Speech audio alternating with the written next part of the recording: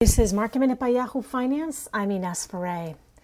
The markets are mixed today. The Nasdaq has finally rebounded off of its worst sell-off since October, up 1.5%.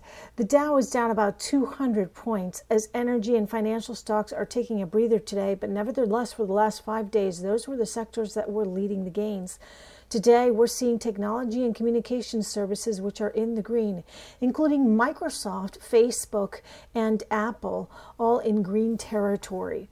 Nikola is under pressure after the company reported its quarterly results, and Virgin Galactic also reported a narrower than expected loss for its latest quarter, but the stock is down today. The street is focusing on timelines for test flights, some of those having been rescheduled. These test flights are necessary to get full clearance for the company to eventually send tourists to the edge of space. For more Market Minute news, head to yahoofinance.com.